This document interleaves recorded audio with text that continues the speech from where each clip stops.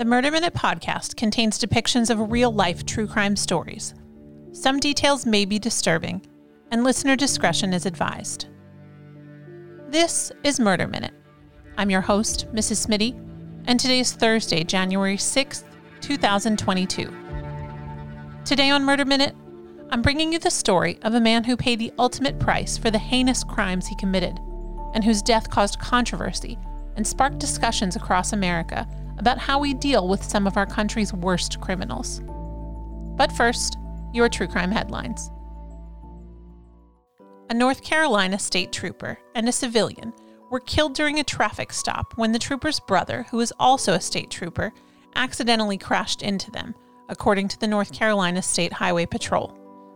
Trooper John S. Horton was conducting a traffic stop on Monday night when his brother, Trooper James N. Horton, who was responding to assist with the stop, lost control of his patrol vehicle and crashed into the men, killing them both. The driver has not yet been identified. John Horton was a 15-year veteran of the force and leaves behind a wife and 6 children. A GoFundMe has been created to assist the family with funeral costs. A city court judge in Louisiana resigned last week over a video that surfaced last month showing people using racial slurs at her home. In the 1-minute-long video, people inside Judge Michelle Odenay's house can be heard using a racial slur repeatedly and laughing as they narrate security camera footage playing on a television of a person trying to break into a car in the driveway. There are no people seen on the video, but they use the word mom a few times, and 2 of them identify themselves as being in the security camera footage attempting to stop the burglar. Odenay, who was a city court judge in Lafayette until her resignation, claims to have taken a sedative at the time the video was made and has no memory of the episode. New Orleans District Attorney Jason Williams said last week that he ordered his Civil Rights Division to review all cases prosecuted by Odenay, who once served as Assistant District Attorney in the city. In his statement, District Attorney Williams said that, quote, "The casual dehumanization displayed by Judge Odenay raises serious questions about her impartiality and the presence of bias and discrimination in her work." Independent reviews are underway by the California Attorney General's Office and the LAPD after a December 23rd officer-involved shooting that claimed the life of a 14-year-old girl. The incident occurred at a Burlington coat factory in North Hollywood as police responded to numerous reports of an assault taking place within the store. When officers confronted the suspect in the store, an officer fired 3 shots from his patrol rifle. One of those bullets struck and killed the suspect, and another went through the wall behind the suspect and struck a 14-year-old girl in the chest as she cowered in the changing room with her mother. That girl, Valentina Oriana Peralta, died in her mother's arms. The investigation will determine whether or not the shooting was justified. The suspect, 24-year-old Daniel Elena Lopez, had assaulted a customer with a bike lock, but did not have a gun. The Los Angeles Police Department identified William Dorsey Jones Jr. as the officer who fired the shots.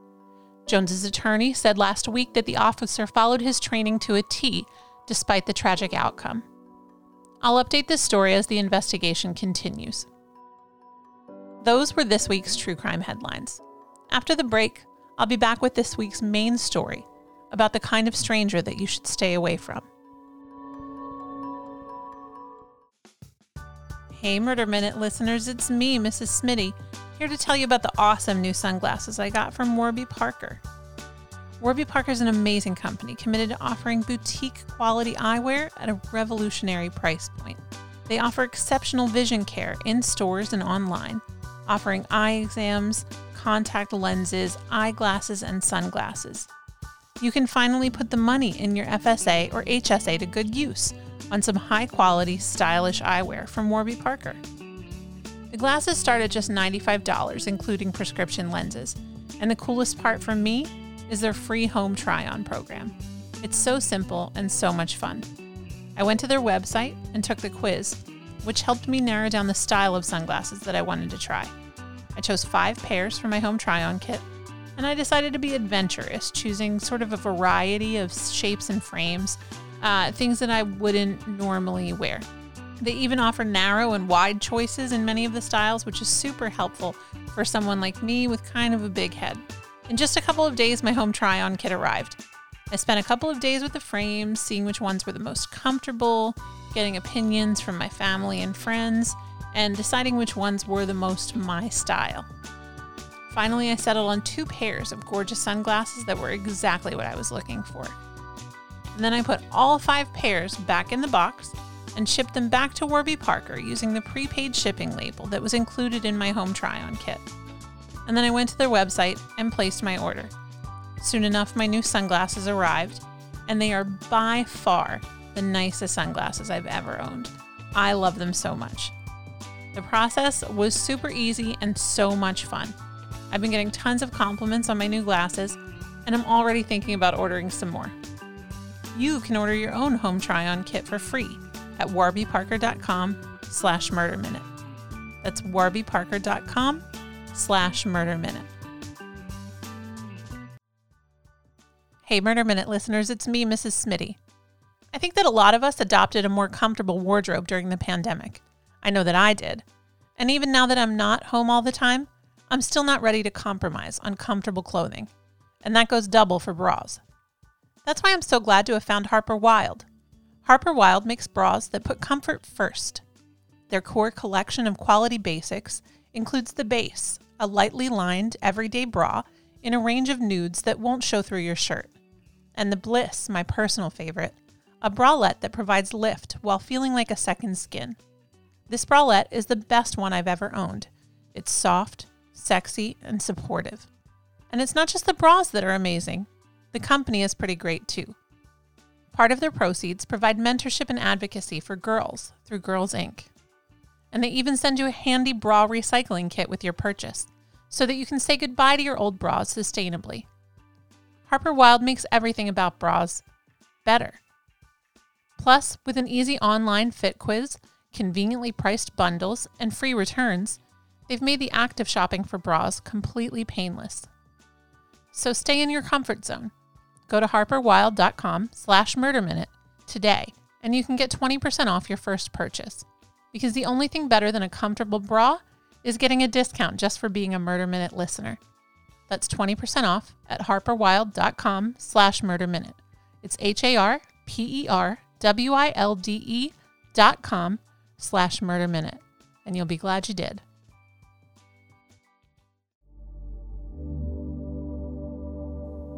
Welcome back.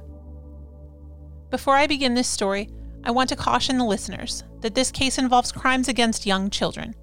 Some of the details are graphic, and your discretion is advised. Today I'm going to tell you the story of a very terrible man named Wesley Allen Dodd.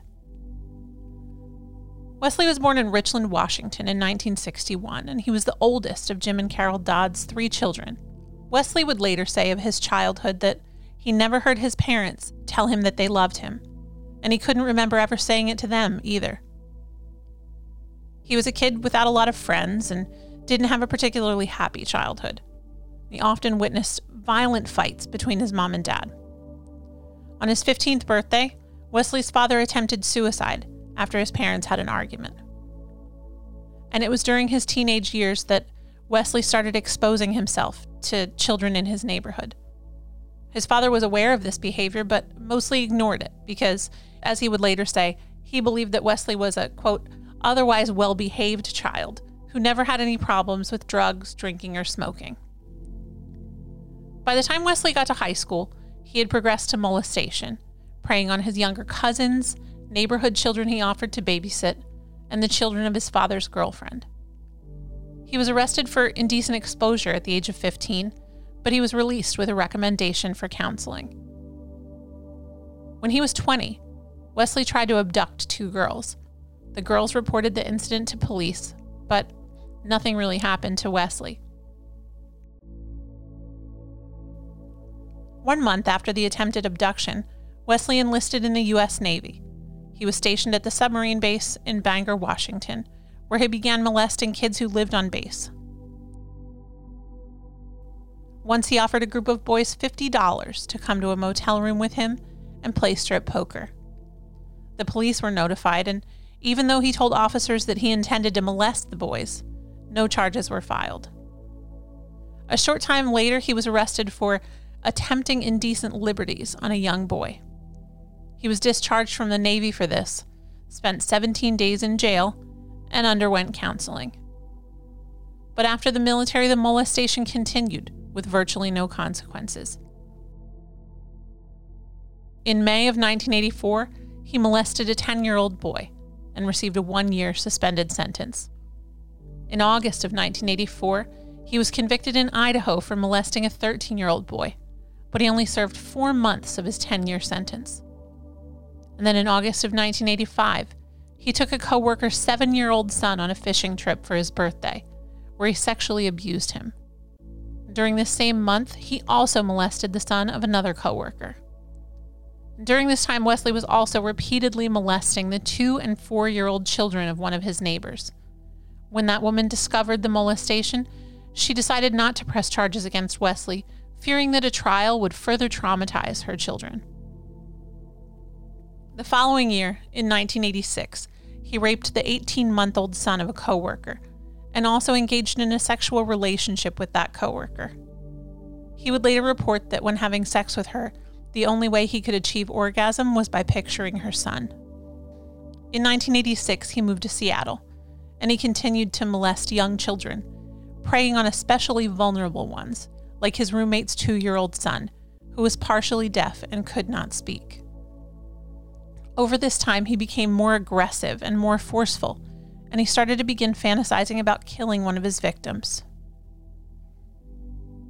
It was around this time that Dodd chose the first child that he would murder. His first victim was to be an 8-year-old boy that he met while he was working as a security guard for a construction site. While trying to convince the child to go home with him, the little boy stated that he was going to go get some of his toys, and he ended up telling his mom about Dodd, and the police were called. Dodd was arrested, but his sentence was reduced to a gross misdemeanor, for which he would serve just 118 days in jail. When he was released from jail, he moved to Vancouver, Washington. And in Vancouver, he discovered David Douglas Park, just about a mile from his apartment. The park was heavily wooded, with several remote, secluded trails. And Wesley Dodd decided that this park would be his hunting ground, and he began scouring the park for potential victims. On Labor Day weekend 1989, Wesley encountered brothers William and Cole Neer, 10 and 11 years old. He lured the brothers into the woods where he raped them both and stabbed them repeatedly before fleeing the scene. Cole died at the scene, and his brother died on the way to the hospital. After the murders, Wesley began keeping a scrapbook of newspaper clippings about the crime. It would be less than 2 months before he killed again. He drove to Portland, Oregon in late October of 1989, and it's in Portland where he crossed paths with 4-year-old Lee Iselli. Lee was playing on a school playground with his 9-year-old brother, and Wesley Dodd was able to lure the little boy away. After convincing him that his brother had gone home without him, Wesley offered to give Lee a ride. Instead, he drove the 4-year-old to his apartment in Vancouver, about 10 miles away, where he repeatedly raped and tortured the little boy. The abuse continued through the night, and the next morning Wesley Dodd strangled him to death. He hung his body in a small closet and took photographs of it, then disposed of his body in the woods and burned his clothing, all except his underwear, which Wesley kept as a trophy. Lee's body was discovered just 1 day later, and a massive manhunt ensued.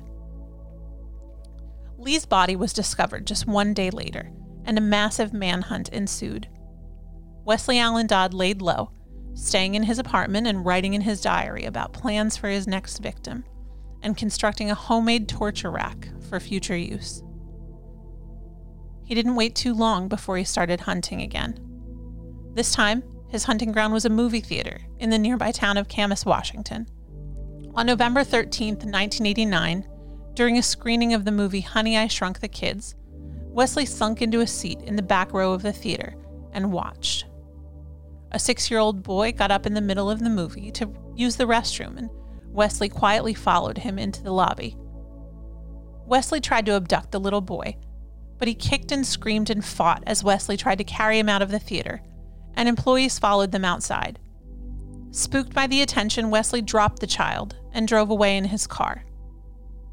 When the boyfriend of the little boy's mom noticed that he hadn't returned from the restroom, he went out to the lobby to see what was going on.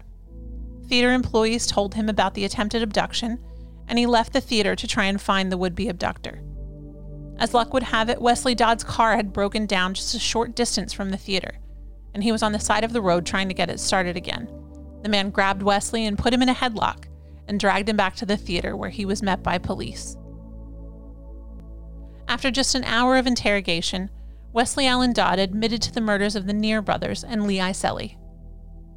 When police searched his home, they found his still unused torture rack, his gruesome diaries, and a briefcase containing Lee Iselli's underwear. During Dodd's trial, the prosecution read excerpts from his diary and showed the jury pictures of Lee Iselli.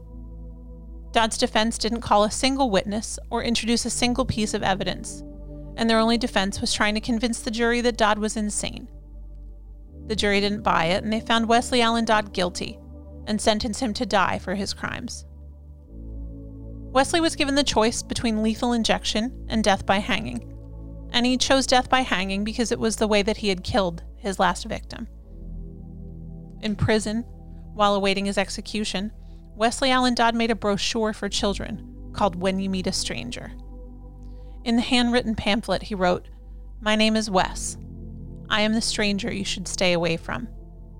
In this pamphlet, he described 6 of the more than 40 molestation attempts he said he made, and he told how and why some of those children got away without being molested. After his death sentence was handed down, Wesley Dodd declined all of his appeals, hoping to have his sentence carried out as quickly as possible. He stated that if he were ever given an opportunity to get out of jail, he would certainly attempt to rape and murder more children, and that he would enjoy every minute of it. On January 5th, 1993, less than 4 years after his death sentence had been handed down, Wesley Allen Dodd was executed by hanging at the Washington State Penitentiary in Walla Walla. He spoke his last words from the 2nd floor of the prison's indoor gallows, stating that he had found peace in the Lord Jesus Christ.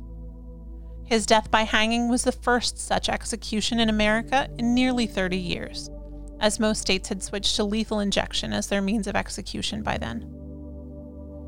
In an article about Dodd's execution, Time magazine wrote, "The prospect of what amounts to a glamorous public suicide was vastly more appealing than a life spent alone in a cell the size of a parking space, crushed by boredom, without the least chance of freedom. For him, perhaps justice would have been better served by denying him his death wish and letting him wait for a very long time for death to come to him." That was this week's episode. For more true crime headlines, you can follow me on TikTok at True Crime Headlines and at Murder Minute. I'm going to be hosting a live discussion of this week's episode on the Stereo app. You can follow me on Instagram at Murder Minute for updates on the date and time of the live discussion, and please come join me on the Stereo app for a live discussion of this week's episode and true crime headlines. And until next week, I'm Mrs. Smitty, and this has been your Murder Minute.